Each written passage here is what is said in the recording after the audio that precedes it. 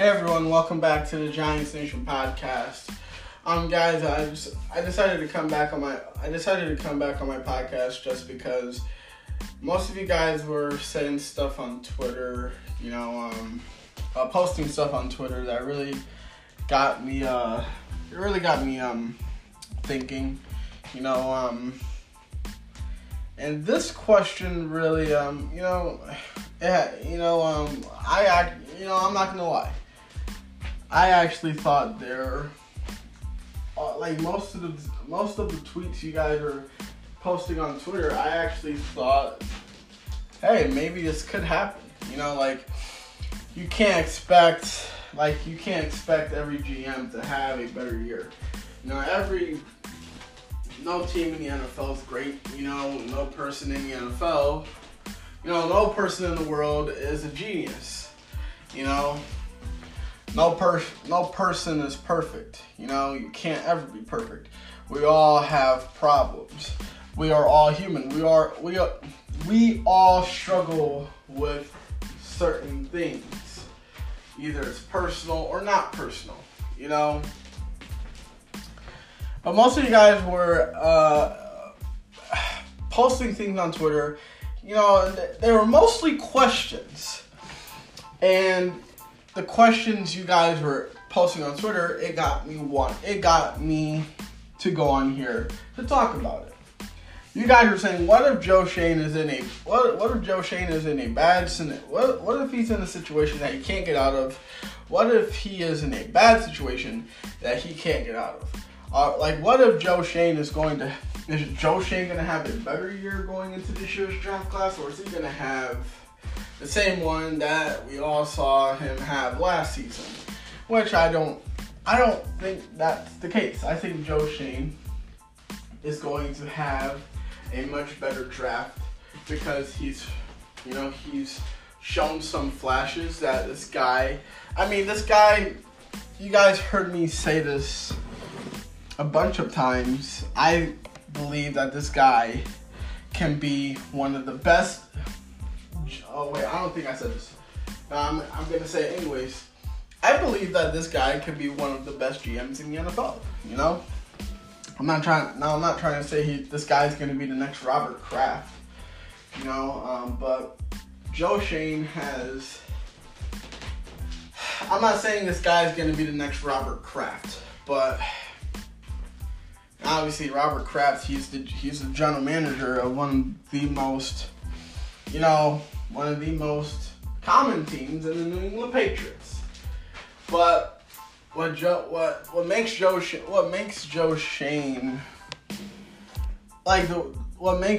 one of the top GMs if this guy somehow wins a Super Bowl with the Giants. If Joe Schoen somehow wins a Super Bowl with the New York Giants, I think it's very acceptable to put him up there as the top GMs, because this guy he is literally the general manager of the only team that beat Tom Brady, not once, but twice. No other team beat Tom Brady in the Super Bowl besides the Philadelphia Eagles, and that was with Nick Foles as their quarterback. A backup quarterback for Carson Wentz. This is when Carson Wentz was playing with the Philadelphia Eagles. A backup quarterback beat Tom Brady. That was the only team that beat Tom Brady besides the Giants. So I feel like honestly that's one good reason to put why this guy, if he somehow does win the Super Bowl with the Giants, either that happens next season or in the future. If Joe Schoen wins the Super Bowl, he deserves to be called one of the best. He deserves to be called. Well, I wouldn't say one of the best. And I'm not saying that this guy can't ever do that. Because I believe, because if you're a first GM and you win only one Super Bowl, that's not going to put you with the top tier general managers. You know, Robert Kraft is one of the best GMs because the Patriots went to Super Bowl. The Patriots went to the Super Bowl constantly, you know, and they won Super Bowls. You know, Robert Kraft is great. He's a great GM because of what he's done, you know, with that, what he's done with that organization. You know, but that's all I gotta say about that. You know, but it looks like a lot of Giants fans have a scary feeling that there's a great chance that Joe Schoen might have one of those off seasons where he's gonna have a down year. Well, no, he's not. You know, I expect the Giants. I said it before, and I'll say it again. I expect the New York Giants to be better because Joe Schoen has changed the culture on what this team should really be. You know, I always said this: a giant is a mythical creature. You know, if you read the stories about the Giants and the Titans, go read the books, go read the stories about giants and how the Giants would kill all the villagers because the villagers kept on messing with the Giants. Go watch the movie Jack and the Beanstalk. Jack and his crew could not stop the Giants. You know why? Because Giants were unstoppable. That's what I'm trying to say about this team. We weren't playing like giants. We were playing like tiny giants. And that's not what a giant is. A giant is a tall, mythical creature standing at 30 feet tall and kills anything that gets in his path. That's what I expect, and that's what the Giants did. Joe Schoen grabbed a magic bean and he created another beanstalk, and he went to find the giant and tame it and let him know you're not a little giant. You're a monstrous, disgusting, torturing, terrorizing creature that deserves to kill. That's what he did with the New York Giants. He literally grabbed the giant. He grabbed this kind of giant that's been getting bullied for the past decade or so, and finally Joe Schoen told that giant, "This is not what you are. You weren't born to be little. You were born to be a monster, to kill, to get whatever gets in your path. You expect to kill it." You know, when villagers try to stop the giant in Jack and the Beanstalk, the giant grabbed the humans and they ate them. They literally rolled them up. I'm not gonna get into food right now, you know. But they'll roll them up in some kind of pizza dough and they'll cook them and they'll eat them. That's what the New York Giants are meant to do. All the rest of the 31 teams in the NFL, they're villagers. The New York Giants are giants. They are supposed to kill anything that gets in their path. And that's what I mean. You know? But look, if Joe Schoen and the Giants somehow ever get in a bad scenario when it comes to drafting, here's how they can solve it. Look, the cost to the Giants of winning 6 times as an underdog last season might have been a lockdown cornerback, or a blazing fast receiver. Then there is the additional tax assessed, for an upset playoff victory amounting to sacrificing a premium ball hawk or red zone target. After 5 straight years, 5 straight years of sorting through the blue chip prospects near the top of each draft class, the Giants face the uncertainty attached to their lowest first pick in the draft, which is the Giants in the first round. The Giants are going to be drafting at number 25 overall since 2012. You know, that's how long it's been since the Giants have actually had a good season. You know, file winning too often to select in the top 10 of the draft under good problems to have, but it opens the door to a worst case scenario, you know, like the very real possibility that the Giants either can't immediately address needs at cornerback or receiver, or have to reach to do so. If the unknown Giants draft board matches the growing scouting consensus, then the top 4 cornerbacks in some order are Illinois' Devin Witherspoon, Oregon's Christian Gonzalez, Penn State's Joey Porter Jr., and Maryland's Deonte Banks, which I talked about this guy on my mock draft. And the top 4 receivers in some order are Ohio State's Jackson Smith-Njigba, USC's Jordan Addison, TCU's Quentin Johnston, and Boston College's Zay Flowers. You know, listen. But what if none of those 8 playmakers are available at number 25? You know, Zay Flowers was the only one. He was the only one available and taken by the Giants in ESPN analyst Jordan Reed's latest mock draft. You know, Jordan Reed said this when posed that question by the Post. He was saying they could wait until the second round or even later, especially with it being a deep receiver and quarterback class. If that's worst case scenario for them, I could see a center, but maybe not so at number 25. Here's what I'm gonna say. The number 25th pick has changed hands in each of the last 6 drafts. If Joe Shane doesn't move up, he could move back with an eye on filling the offensive line hole created by free agent losses of John Feliciano, who went to the 49ers, and Nick Gates, who went to the Commanders. You got Minnesota's John Michael Schmitz.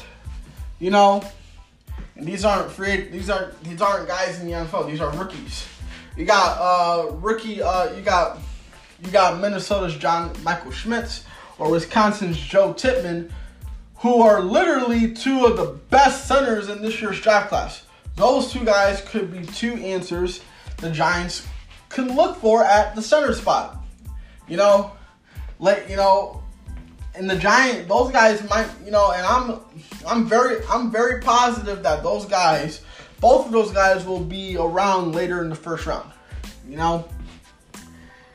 Fellow ESPN analyst Matt Miller, who also founded the DraftScout.com, recently he mocked Schmitz to the Giants.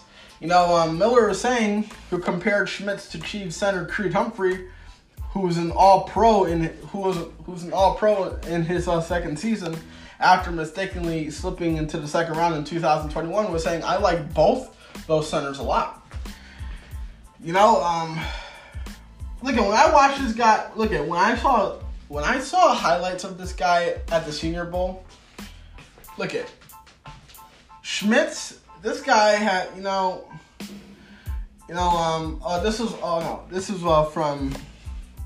this is what Miller was saying. He was saying, we saw Schmitz have a great Senior Bowl process, meaning he showed all the traits to be a late first rounder.